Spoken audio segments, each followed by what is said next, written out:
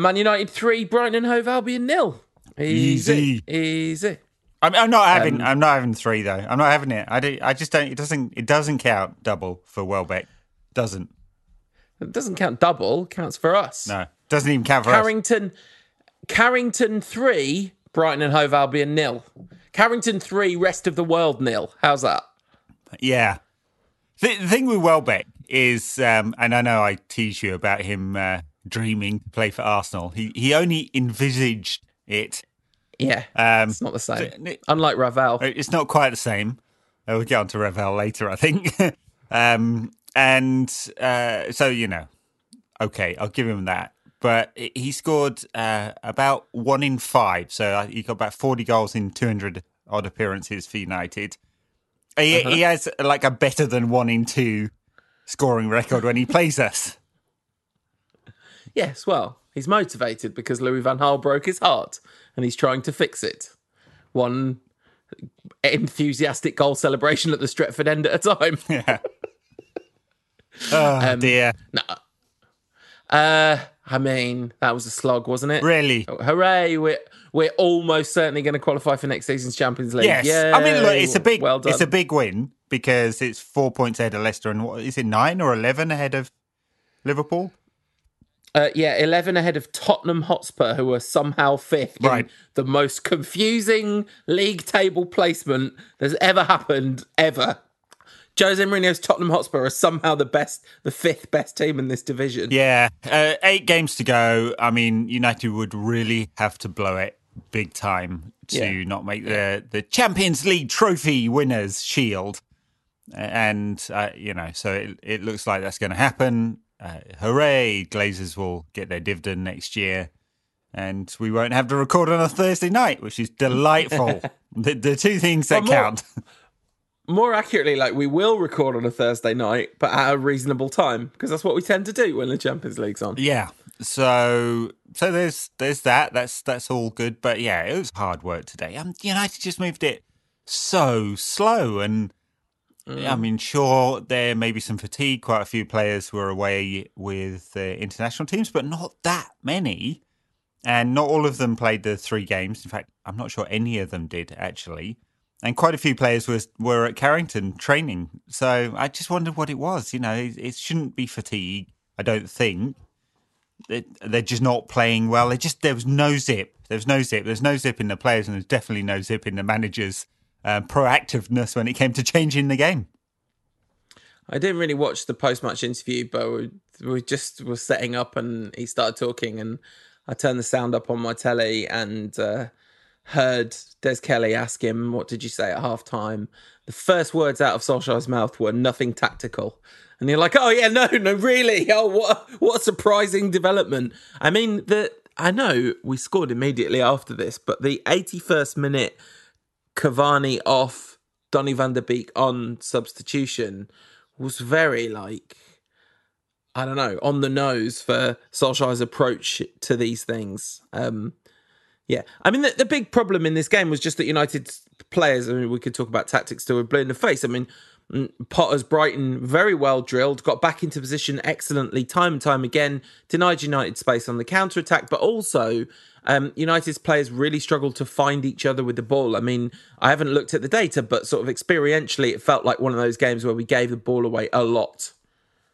Yes, Fred dispossessed. Fred misplaces pass, That's his second name, isn't it? He felt criminal for it, but also Pogba. I mean, Pogba for Brighton's opening goal gave the ball away. Very casual pass, simple pass, couldn't make it. I think it was just the speed, though. United very static, as well as not making the passes, not making them quickly enough. So Brighton were able to fall back in stages, basically. Yeah. So and their plan almost worked. And if it wasn't for an absolutely brilliant finish from Marcus Rashford and a wonder ball from Shaw followed by some fortune, I don't think we'd have got away with this. I mean, that wasn't anything to do with United's strategy or tactics or substitutions, really, was it? It was just the details, which of course are important, but it felt like Brighton won the tactical battle but lost the game. Yeah, oh, absolutely. And I think, partly that speaks to the tactical battle can only go so far if there's a significant difference between quality of players on the two teams. And the thing that United are lacking is the thing that would benefit United tremendously, obviously, is a proper tactician as a manager. Solskjaer has got loads and loads and loads of things right about club culture, and although I got something to say about Solskjaer and cultural issues at some point on the show, but club culture and removing Deadwood and blah blah blah blah blah, and we're going to finish second probably in the league, and we're certainly going to qualify the Champions League at a canter, which has been by no means any kind of guarantee in the post Fergie era, obviously. But doesn't our feel like a coach that was a coach would be beneficial? All that said, this season in particular, there's a huge amount of difference between the time that Graham Potter has with his players and the time that Solskjaer has with his players on the training pitch. Golf and that. United are getting, a couple of hours a week, you'd imagine, to do anything progressive in tactics that's not just about recovery or fitness. Yes, I don't know what it is, but yeah, for sure. Yes, hardly any time. I mean, they have a big backroom staff, so they can do the preparation, obviously, but the time with the players is minimal because recovery is so important in this compressed season. And, sticking them for hours and on end in a video room looking at tactics would be very Jose-esque in a way of losing the players quite quickly. So, for sure, yeah, it's a difficult one from that point of view, but I just don't know if Ollie has it in the locker because we see United struggling to adapt to other teams. And look, I hate to feel like sometimes this, as you would say, sometimes this podcast feels like hard work because it's hard to think of new things to say about this particular team, which is very true, and it's probably hard to say new things on this podcast, isn't it? And we've just won, and it's a massive victory in the context of the season and what United are trying to achieve. And United are second, have a very favourable draw in the Europa League, so got a really good chance of going far in that competition. It's progress. Definitely. It's definitely progress. But we were some minor details away from losing this game. And then, the conversation would be very different. And that's the frustrating thing. And look, not a huge amount is going to change this summer without going too far ahead of myself here, because it's just, United £200 million in the hole basically because of COVID. So it's going to be the same manager, the same backroom staff, and largely the same players next season. And it just feels like, how are we going to progress from here? That's going to be a challenge, and maybe Solskjaer, maybe the club find it hard to look further forward than that right now because of where we are and what we're trying to achieve right now. And it's going to be absolutely non-stop for the players from now until the end of July, and then the Premier League season until the end of 2023, the 22-23 season. I mean, basically. Oh no, the World Cup's at Christmas, isn't it? Well, World Cup's at Christmas, so they will get a break. In the summer of 2023. In the summer of 2022. 22. No, is it Christmas 2022? Yeah, it's November. The World Cup? It's November and December 2022 is the World Cup. Yeah, okay. Yeah. So it's not this Christmas, obviously. No. It's not this Christmas. So this summer, the Euros and Copa America and the Olympics. So, somehow every single player in the United, first team, reserves, academy, under 12s will be playing in a tournament this summer, and they'll get no break. They'll only get their 30 days break if their team goes out early. Hi Gareth, or Solskjaer rests them for the beginning of next season. Great, so we'll get a slow start to next season. Anyway, we're getting ahead of our skis there. We had a game here. Can we talk about can we? Maybe we should roll ourselves back a little bit and talk about Brighton's opening goal, because that was a mess as well, let alone where United are going from 3 years from now. Pogba gave the ball away real nasty. The cross comes in, Lindelof leapt for it, Wan-Bissaka. I heard people having a real pop at Lindelof. I feel like Lindelof was just maybe half a step forward, and once the ball's over his head, he's just not in any position to do anything. Yeah, I think his body shape's in the wrong way because his left shoulder is dipped, so he's the wrong way addressing the ball. Wan-Bissaka just lets. I mean, Danny Welbeck did him with movement. It's just, and he didn't look. Hey, come on! Listen, I know you've had a hard day. I know we just watched that match, but let's not hurt each other's feelings. It's very simple movement, from out to in from Danny Welbeck. And Wan-Bissaka, I've looked at this several times now, doesn't look not once, ever. And he's just stood there. And it's just criminal. It's just criminal. He's got to be expecting some movement. And he just wasn't.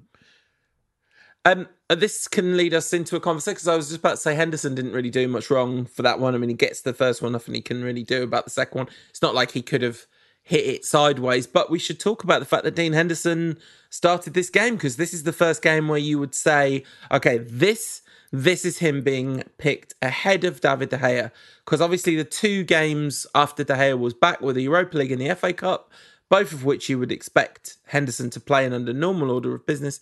This one, though, this is absolutely David De Gea being dropped in favour of Dean Henderson for a Premier League game. For the first time. And it's a big statement, really. I mean, and Henderson does well generally in this game. I mean, he dropped one cross in a field of players where he clattered into his own man. It's not great. It's not great, but he's trying to catch the cross. I mean, David De Gea would have flapped limp-wristedly at it. I didn't see it because obviously not at the game, but the comms was talking about their warm-ups, and the warm-ups were, as anyone who goes to games will know, they go through this routine, goalkeepers before the game. They'll have long-range shooting practice, short-range shooting practice, and a lot of crossing typically. And apparently De Gea was trying to punch them all, and Henderson was catching them all, and it's kind of a statement of approach from the 2 players there, isn't it? So I don't blame Henderson for going for a difficult one. It could have been really nasty. And apart from that, I don't think he's made any other mistakes. Couldn't do anything about the goal. And this is Solskjaer saying that he's the number 1 now, I guess, until he makes a big rig. Yeah, and the thing about it is that cross is almost like not even the noteworthy one. It could have been really serious, but just a number of times. There's one in particular where he came through. They were targeting him in a very direct way, swarming him essentially, and he got through in a way that De Gea wouldn't have got off his line in a million years. So there's something quite reassuring. I mean, this feels very proper football man to be like, oh, isn't it nice having a keeper who comes off his line, when David De Gea has, redefined the art of the reflex save. There's probably never been a goalkeeper who's better at reflex saves on the line than David De Gea, and his strengths more than compensated for his weaknesses for large swathes of his career, but just not sure that's the case anymore. And, I'm not saying he's finished, but you're not crying out for him to play over Henderson, are you? No, that's right. I mean, now Henderson's had 6 or 7 games in a row. He's been fortunate, I suppose, that De Gea's wife had a baby, and so he was out of action for a little while, and it's given Ollie the excuse as well. And now it's Henderson's shirt, and he's going to have to make a mistake for De Gea to get back in, I imagine, unless De Gea plays the Europa League games, because they've swapped roles. It'll be interesting to see if that happens. That would be quite pointed, wouldn't it? I don't know whether I don't think he'll do that. I think Henderson will play all of them, just because I know Henderson has been the Europa League player, but it would be rubbing salt into David De Gea's wounds, wouldn't it? So, unless the idea is to get him some match time, because he hasn't played a match for a good long while, De Gea. So I guess so. You play him against Granada to say, okay, play well here, and you can reclaim your number 1 spot, kind of thing. Yeah, I believe he went away with the Spain squad, but didn't play any of the. Because Simon has been playing at Atletico Bilbao, goalkeeper. Right. So yeah, I mean, Henderson went away with England and didn't play any of the games, did he? I don't think. Yeah, Nick Pope played them all, which is interesting, because Nick Pope's weakness is with his feet because he's dreadful with his feet. You can just see a England quarterfinal. Pope passes it out to, I don't know, pick a player who scores the winner. So, yeah, I mean, interesting. So, Dean Henson, lots to work on, but, a positive work in progress. And we'll see. I don't expect United to have budget for a goalkeeper this summer. They'd have to get the hair off the books, which is going to be super difficult. So... Well, this is not a conversation we need to have. That's not a thing that's going to happen, is it? The rest of the team selection, I was quite excited actually. Pogba in midfield and Cavani, Greenwood, Rashford. But the problem is, Rashford looked half cooked for almost all the game. He's not fit. Clearly got these injury problems, and he scored a brilliant goal, as has been the case all season. It's just Rashford's season, not playing that well, scoring brilliant goals. Cavani looked completely off the pace. Martial, who played quite well for France, really nice assist, got also injured for the rest of the season. So an absolute nightmare season for Martial. We go again next year, I hope. I think it. And lots of people, of course, get him out, he's rubbish. That's the noise that's by the way, I read your tweets and that's what they all sound like in my head. Yeah. When the people say that about Martial, that's the noise it makes. Well, that's right. If only you could do that. Yeah. I mean, you can change the font. So it was always amusing to change, Donald Trump's font to Comic Sans or something in crayon, just because that was the noise in your head. But yes, it'd be funny if you could do that. Because it is the attitude. Yeah, I always wonder with that kind of get him out. What do you think's going to happen after that? So United are going to go spunk 100 million on the world's best centre forward, right? That's what they said about Jose, though. So you can't use that argument because they said, "Oh, you want Jose out? Who do you want in?" Because literally any other human is sometimes the answer. More on that in the Patreon content. £5 a month. £4 a month to access all literally 25 minutes of Jose Mourinho negative content around Jose Mourinho every single week. The rest of the team selection sort of picked itself, except Baye I would have liked to see. Really poor first half. And then in the second half, it was, kind of a fairly lucky bounce of the ball. The Brighton player fell at Bruno's feet. Bruno with a lovely pass through to Rashford, whose movement was really good, and just an absolutely top draw finish from the brilliant Marcus Rashford. Yes. God, I'd love him to have a break this summer, wouldn't you? I mean, he's just... Yeah, absolutely. We want him to get back to being brilliant, but also getting 30 goals next season or something close to it. Because he's certainly capable of it. It adds a few more fox-in-the-box goals and gets himself into simpler shooting positions. As we've seen many, many talented attacking wide/centre forward players do, that's the next step in Rashford's career, but he's got to get himself fit. Like constant niggly, it's his foot at the moment he's still suffering with. It's the thing that kept him out of the England setup. He's got that injury against Milan. He's obviously still suffering with it, hobbled off. It was hobbling around the pitch. Shoulder, he just needs a break. But unfortunately, he's not going to get it.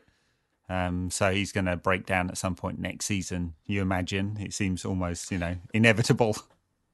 Yeah, Solskjaer said about Martial, it's always when they go away with international duty. I'm like, is it, pal? Is it when they go away international duty, or is it when you play them in dead rubbers in the Europa League? I don't know. Maybe that's got something to do with it. Yeah, it's a worry for the rest of the season because Cavani's going to have to play everything now unless they use Rashford up front and Daniel James on the wing. Greenwood up front. Could be. Greenwood through the middle. Could be if we see a bit more. That's what we want. But then we'll see a bit more of Daniel James, shinning it into touch. His first touch, by the way, today. Daniel James's first touch. A simple ball into him. He's on the left. Just simple control. Goes under his foot. And it wasn't a first touch, though, was it? Because he didn't touch it. My God! And then his third, fourth and fifth touches were all fouling Brighton players in really crucial areas late in the game. You could play Amad Diallo. Yes, well, I'd like to see some of him. And I hope we will see him against Granada on Thursday. I mean, it just makes sense. Give him a go. He looks extremely bright and fun, entertaining. And don't we need a bit of that? Well, I don't know if we need any more sort of magic players, the kind of magical tactical thinking that Solskjaer has, which is, I don't have a plan. Hopefully Bruno or Rashford or Martial or someone will come up with it. Anyway, to finish my thought, it is a challenge for the rest of the season. 9 league games, whatever we've got left in the Europa, so it could be another 5. 14, I don't know whether Cavani's body is going to be up to that. We'll see. It hasn't been this season. And, he's going to play more than perhaps we expected him to do. And then to append another thought on top of that, it looks like he's off anyway. So all the noises are that he's not going to be renewing for that extra year. It's not a one-way clause that United normally have. It's a two-way clause. So right. So yeah, that'll be interesting as well. Hopefully his motivation to win his final trophy in Europe is strong. He seems like the kind of chap who will keep running until bits of him fall off. The substitution today, talking of Dan James' first touch, and Diallo, I did think bringing on James in a game where the other team are just sitting back, really compact, and there's no space in behind, felt like a waste of a player on the pitch, really. He could have done something, but whatever. I don't know. I always feel stupid making a criticism like that, because what do I know? But that was just what I thought when he brought him on. So that's why I'm saying it here. Yeah, I mean, I think we could remove most of that analysis and just stick with the feels like a waste of a player on the pitch with Dan James. Sadly. But yes, absolutely right. Ball's not in front of him. In space, what's the point? He starts operating at basically championship level. And then United's 2 players of the season combined, as Luke Shaw put in an absolutely sick through ball to Bruno Fernandes, who picked out Pogba with a really nice pass across the box. Pogba with a laser-guided, perfect, volleyed cross. Obviously, a shanked shot. And Mason Greenwood attacked the space really well. They showed it on BT Sport after the game, drew a little circle in the space, and he made a nice loopy run into that space. Van der Beek was also trying to get there, and it was great. It was cue much rejoicing. Lovely to see Mason Greenwood back on the score sheet in the Prem. And also genuinely, I know we joked about this at the top of the show, but there is something really nice about like Welbeck, Rashford and Greenwood being the 3 goal scorers in this game, The Man United Academy is no joke. No, it absolutely is no joke and has been much strengthened in recent years. And there's, there are more waiting in the wings to have their go, aren't there? Shola Shortire, Anthony Elanga, others. Hannibal has been training with the first team squad. He was training with the players that were left at Carrington while everyone else was on international break. So plenty of talent wanting to come in, and that may be talent that United to dip into given the financial situation. So you had a point. I wonder what Hannibal Medri made of Ole Gunnar Solskjaer's international break haircut-based interview nonsense. If you somehow are lucky enough not to be involved in Manchester United social media in any way and missed this, our absolute reactionary idiot of a manager, as Mulder coach, went to look at a player, saw him coming out of the tunnel and saw he had a Mohican, turned to his coach that he went to see the game with and said, "Oh, not interested, let's go." Now, this has been described to me in various quarters as just part of Solskjaer's misguided attempt at an Alex Ferguson tribute act. But a man who played with David Beckham and manages Paul Pogba, and also would surely have been misjudged on his own physical appearance all the way through his career, must know better than to... what an awful decision to not watch... Just watch him, and then maybe if you hate Mohicans so much, say, really interested in you, we've got a dress code at the club, you need a haircut, would you be interested if you have to have your haircut? But no, this absolute OK boomer Solskjaer is out here making snap judgments on a person's character based on the hair they have. Roy Keane was his teammate. Roy Keane!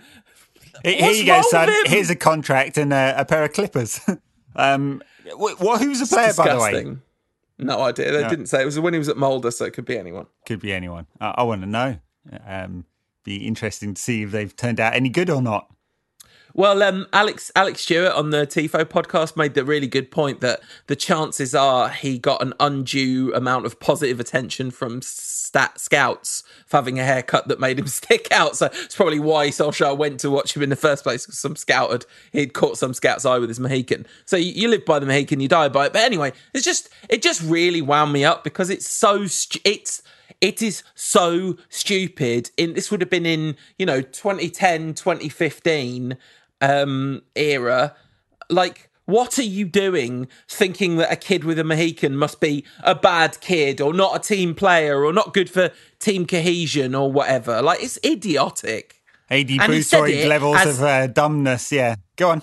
Yeah, he said it as if he was being super cool and like, yeah, I'm hardcore. I'm like Alex Ferguson. Anyway, yes, Dumbo. More like Chris Wilder / Sam Allardyce, I think. There.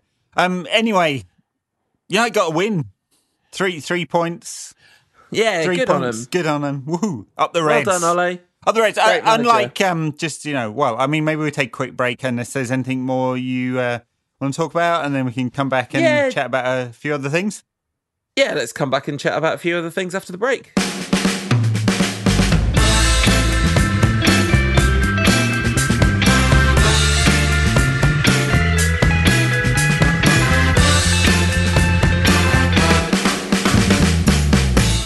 Hello, we're back from the break that was really long, and we had a long break, and now we're back from it. You're rested. To talk about a few other things. Yeah, Adam McCullough of Stretford Paddock, the artist formerly known as Full Time Devils, doorstepped Ravel Morrison, who was upstairs in the same building giving an interview to Rio Ferdinand, and got a much better interview out of him than Rio Ferdinand did. Absolutely brilliant 45 minutes, well worth your time. Very sad that, obviously Ravel's career is beset with sadness, although he seems very philosophical about it. And he said something beautiful during that interview, which was like, people say I didn't do what I should have done in my career, but I'm a lot better off for having had football in my life than I would have been without it. I'm in a much better place than I would have been without it, which was a nice thing to hear. But he's also a massive Arsenal fan. Kept calling Arsenal we and United you. Outrageous. But anyway, there we go. I had to look it up because I just couldn't remember where he is. He's at ADO Den Haag in the Eredivisie in Holland at the moment. Yeah, he's been all over the place. It looked like he'd had a period of stability playing at Atlas in Mexico for a while. It was just one season. He was on loan from Lazio. Yeah, and he really wanted to stay there. Apparently, he really wanted to stay, but Lazio wouldn't let him. It's clear that he didn't have any love for Lazio based on how he was treated there. Didn't have any love for Sheffield United, where he played one game, or Middlesbrough, where he played a handful. So it's been tough for him, and his reputation seems to precede him, at least with certain managers. And it's interesting hearing him talk about Fergie, because there's always been this thing that, Fergie was the last to give up on him. But that's not the story he's telling. I'm not sure that was his experience of it.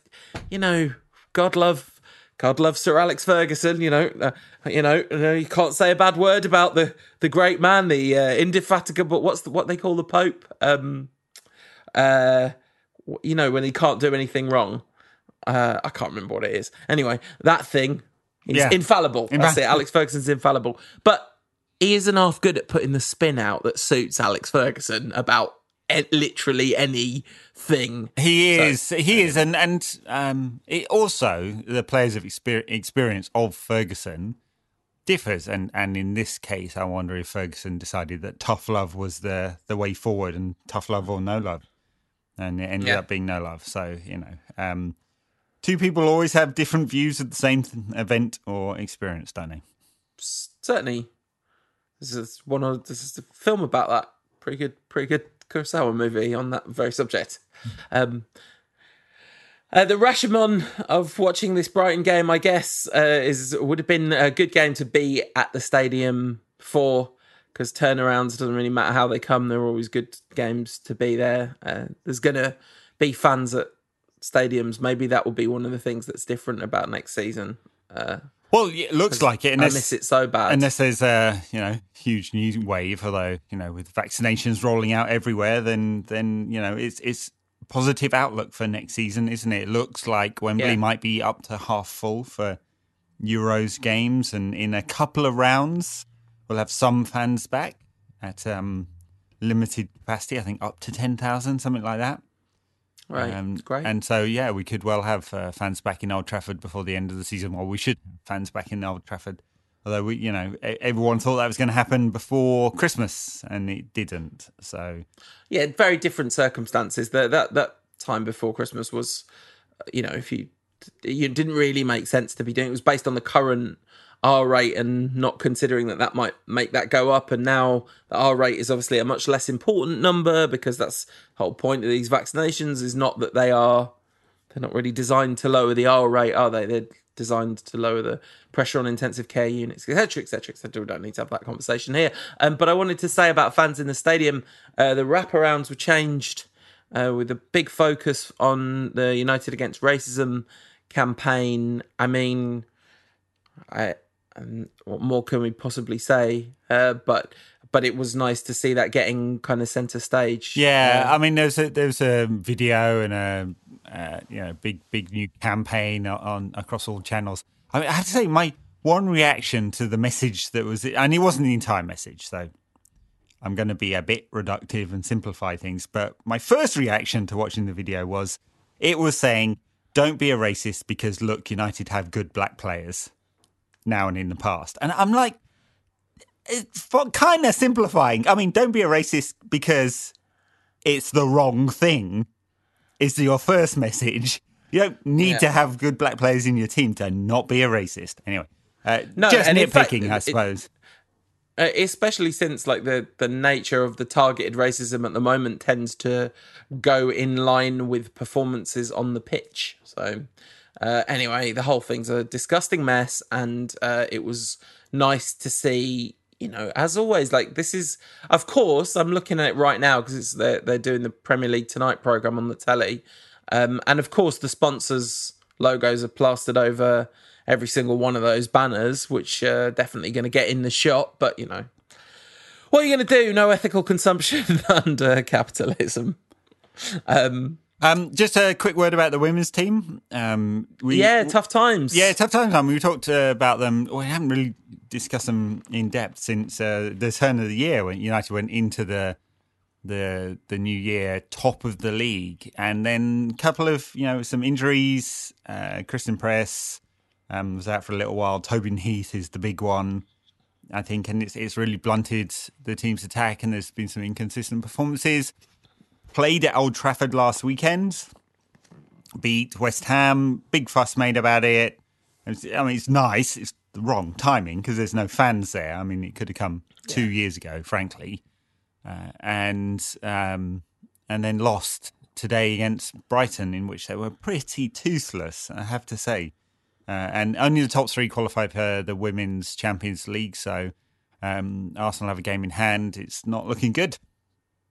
Yeah, I mean, they've come a very long way in a very short space of time, and obviously the signatures of Press and Heath would have been definitely ahead of schedule and really heavily coronavirus related. So I wonder if this is kind of closer to the season they would have been having under normal circumstances. Yeah, for sure, and we don't know, but I would imagine that Press and Heath are not going to be staying next season, but we'll see on that one. I don't think any announcement has been. Announcements haven't been made, and the women's game, the transfer market is very, very different. There really aren't a lot of transfer fees floating around. It's more about the contract, and contracts tend to be a lot shorter as well. So there's a good pool of freebies that are typically available, and we'll see how good the scouting network is there. I don't know. Solskjaer running around going, nope, she needs to put her hair in a ponytail or she can't play. To hear. Did we talk about Nicky Butt since we last had a show? No, we didn't. No. We talked about all the other shenanigans and them giving a man who was bad at football negotiations the title of Director of Football Negotiations. But Nicky Butt apparently no interest in reporting to John Murtaugh, who he is not a fan of. No, yes. I mean, he has not said anything untoward at all, Nicky Butt. Just said, I'm looking for a new challenge sort of thing. But yes, it is, I don't know whether leaked is the right word, but, many people close to Nicky Butt are of the opinion that him and Murtaugh do not get on. Yeah. The timing was kind of interesting. I wonder whether he was asked not to do it at the moment, so it could just be a feel-good story about Fletcher coming back rather than, and also, by the way, class of 92 stalwart Nicky Butt is off to Newcastle again. Yeah, that's right. That's what happens to Nicky Butt when he leaves, isn't it? Team up with Steve Bruce in the Championship next season. More on that in the backers content. I wonder with Nicky Butt, because he was definitely the odd man out in the restructure. It didn't make any sense. This role, which was about bringing players from the academy and the reserve team into the first team, doesn't make sense when you have a technical director and a director of football, because between them they both have a role in that, on the negotiation side and on the player development side. So it wasn't that surprising, I'd say, in a sense, but perhaps doing it during the season it's not a good look. No, it's just that clearly politics behind the scenes. And yes, Nicky Butt,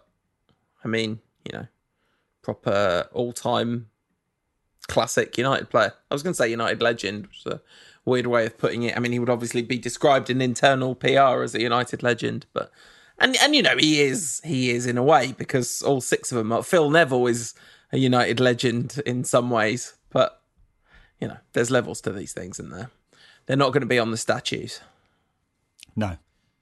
Right. I haven't got any more news. Anything else before we talk about Granada and the Europa League? No, I mean, I didn't watch any of the international football. I mean, I literally didn't watch a kick of it. I'm sorry about that. I probably should have, but pandemic football's been getting to me. Yeah, you watched every England game, right? Really sad. I did. I didn't mean to, because I wasn't planning to watch any of them, but somehow I was able to do it. So yes, I watched England. It was San Marino up first. I mean, a team of bus drivers, right? Yeah, it's I'm playing. I mean, they're not a team of bus drivers. I think they're all pros, but playing in some very crappy leagues.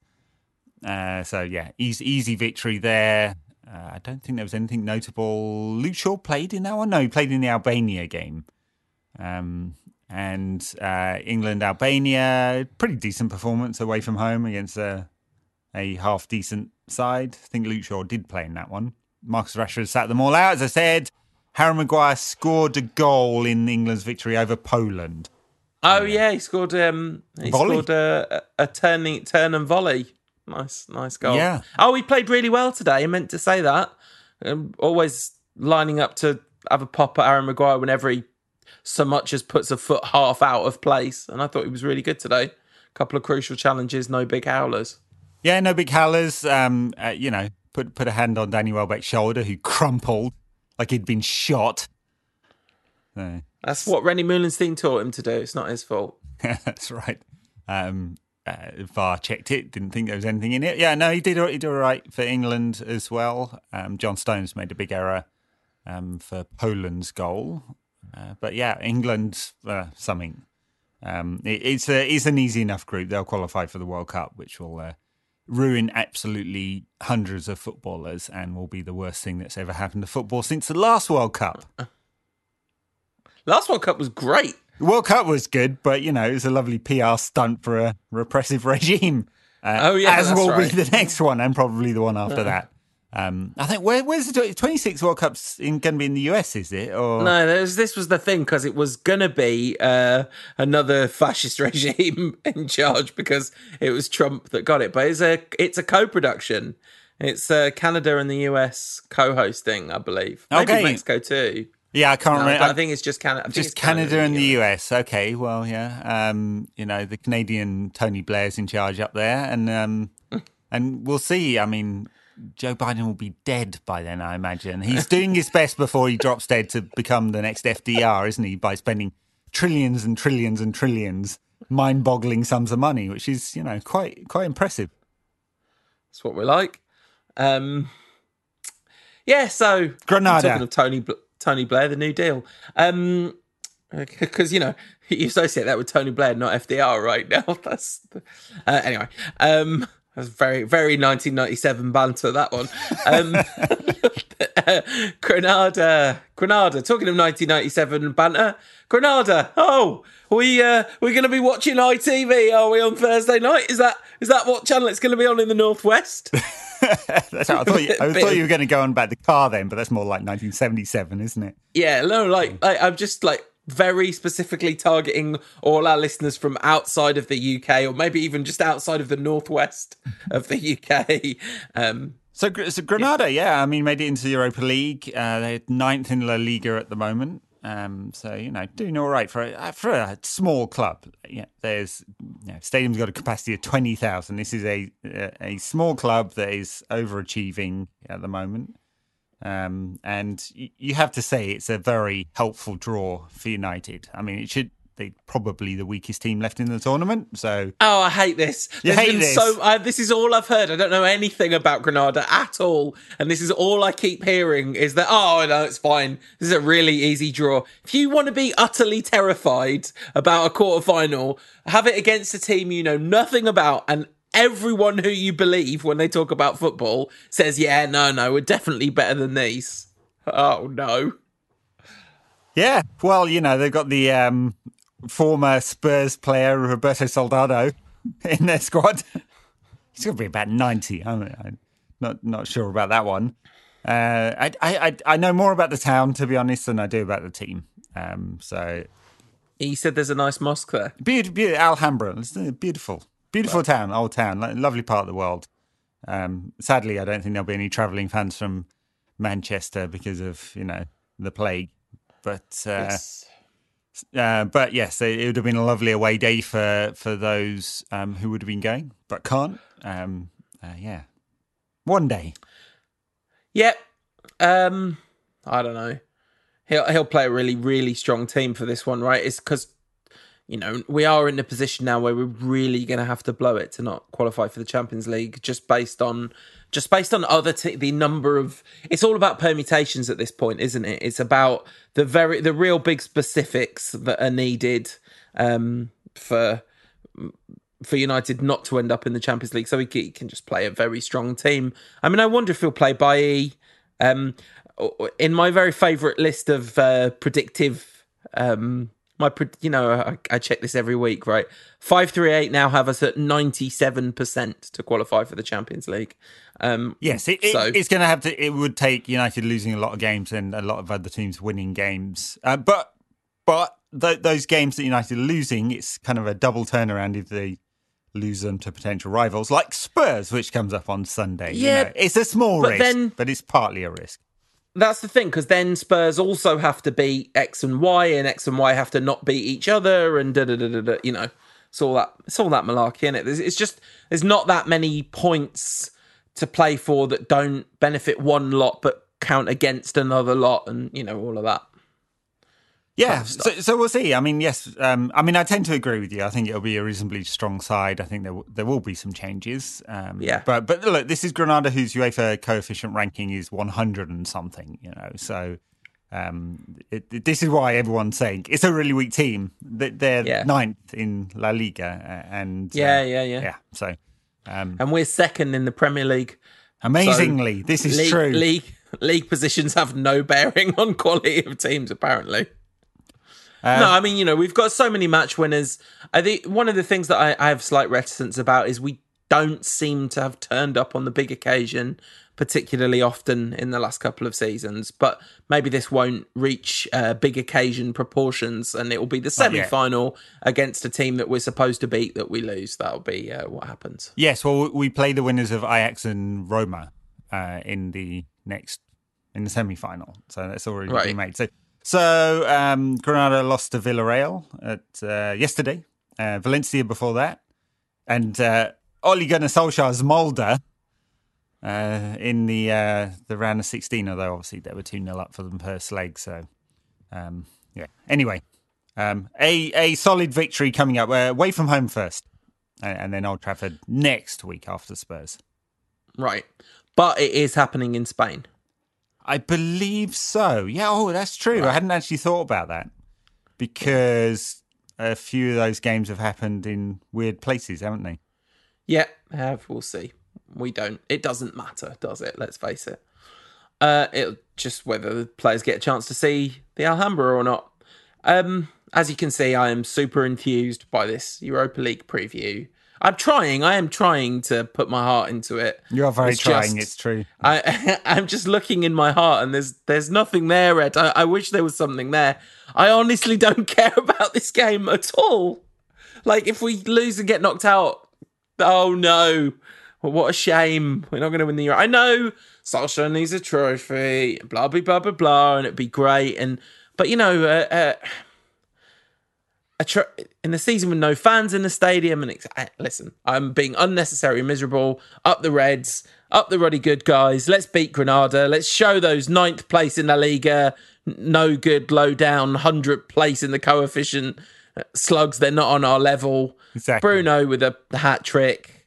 All of that. And yeah. United whipping out their big todger and slapping it around their faces. Wow. Now, I was just trying to get this show back on the rails from my negativity. Now, I don't know, somehow you've made it worse. I don't think that was negative. Anyway, No. This is exactly what Paul would like to do to Sunday manager, Sunday League manager, Sunday League level manager, Jose Mourinho, who's, you know, mighty Spurs will be taking on United on Sunday. So given that we won't be recording a show after Granada, how do you feel about this game, Paul? All I want is for us to win this game between now and the end of the season. Because if we win this game, by the way, that moves us up at least. We're at 99% your Champions League qualification. So something does matter. But all I want is for Ole Gunnar Solskjaer to be patting Jose Mourinho on the head on the touchline at the end of that. If we could overturn the 6-1 aggregate deficit from the first leg this season, that would be ideal. But I will take a spawny 1-0. In fact, I would almost prefer a spawny 1-0 90th minute Bruno Fernandes penalty. Just for the meltdown that would happen. Jose, who chucked his players under the bus after the draw with Newcastle. More in the backers content. Yeah, I'm gearing up to start, but if I speak, I'm in big trouble because I deny the backers. If I speak, I'm in big trouble. So I'm going to wait and speak behind a paywall about this subject. No, but seriously, Tottenham are nowhere near as bad as their worst performances. They will, without question, be hugely up for this. Mourinho will be desperate. If he hasn't lost the dressing room, they'll be fighting for him specifically in this one. This is a massive, massive, massive game for them because, you know, Champions League qualification is a genuine possibility somehow for them, even though there's absolutely no way it should be. It is. And so I'm definitely nervous about this game because United haven't looked good since when? I don't even remember the last time United looked good. We won today. We lost just before the international break, didn't we? We lost the Europa League game. We won the Europa League game, but we lost the FA Cup game. It's been a rough couple of months. So a really good performance that, you know, they come out of the blue. The last one was against City, right? When we really needed it on the big stage. Yeah. So maybe we'll have a bit of that energy. Against Milan was good as well. But there's been a lot of dross. There has been a lot of dross. And the results have just about been coming. I mean, Newcastle nearly got 4 on XG today against Spurs. Spurs are surviving on their individuals rather than the team. I mean, wouldn't know anything about that. Yeah. Oh, I'd hate to support a team that was surviving on individual brilliance rather than collective endeavour. Harry Kane, who's having a phenomenal season. I mean, more than one of the stat nerdy type was beginning to write him off because of his sort of increasingly decreasing production. But scoring goals and leading Premier League assists this season. So he has salvaged a season for Spurs, undoubtedly. Yeah, absolutely. So Will there be enough of that? I mean, what we really hope is that United put them under phenomenal pressure. That's what I really hope anyway. That we're just relentless and attack, and that's the way to win this game. Try and be on the front foot for most of it. But this is two teams that all, of course, want to be on the back foot. I wonder if we will see a McFred double pivot. If Rashford's half fit, he'll play. But if he's only a quarter fit, we might see Pogba on the left and the McFred double pivot. I don't think that's impossible. I mean, the Cavani looked so half-baked today. I'd like to see Greenwood. You could even play Pogba on the right, Rashford on the left, Greenwood through the middle. I doubt that'll happen. I wonder if it'll just be literally the starting 11 from today, actually. Yeah, yes, more likely than not. Interesting. I mean, because Spurs definitely will play the double pivot. Højbjerg and Ndombele, I get just going to sit in there. They have a lot of injury problems in the back four at the moment, Spurs. So, I suppose unsurprising they shipped so many goals today a couple of goals today when they'd made a lot of changes. Straight up 4-4-2 as well, which is a bit weird from Jose. He's played every formation you can think of this season. Just trying to get something out of this team. And so we'll see. I don't know what the Jose team will be. I mean, I imagine since Son only played half a game that they're trying to get him back fit. Spurs have a Europa League game as well. They do, don't they? They're still in the Europa League, so at least that. No, they are not. No, they're out. Oh God! Do you not listen to our backers' content, Ed? Completely forgot. Yeah, completely forgot. They are out. Well, that's advantage for them because they're going to have a week off now. And a week off to get Son fully fit. He will definitely play, and we'll see who else plays around that. Yeah, absolutely. All right, predictions for these two games then, Ed. We're going to beat Granada 2-0 and 1-0 against Spurs. Okay, I'm going to go with, based on everything everyone's been saying to me, I'm going to go 4-0 against Granada. And then Spurs, I'm going to go a 3-1 Man United win. Woohoo! Up the Reds, down the Spurs. Because I do think there's a chance we'll get the performance that we get in the odd big game. It could also, it's a complete roll of the dice, isn't it? You have no idea which way it's going to go, but both of these outcomes are possible, and I'm going to opt to believe that the good one will happen for fun. There you go. Great. We'll see everyone next week then. Yes, sorry about this podcast. I don't know. I'm trying. It's hard. This is this stage of the season. Like, what are you? But we know everything we're ever going to know about this particular iteration of Man United, and we'll just continue to drag our heels, kicking and screaming through the rest of this bleak, miserable, interminable season where United will somehow finish second and win a trophy. So I don't know what we're complaining about. Imagine how bad this would be if we were actually terrible. Thanks for listening. Patreon backers, stay tuned for the one fun bit of the show. Everyone else will see you next week. All right, bye now.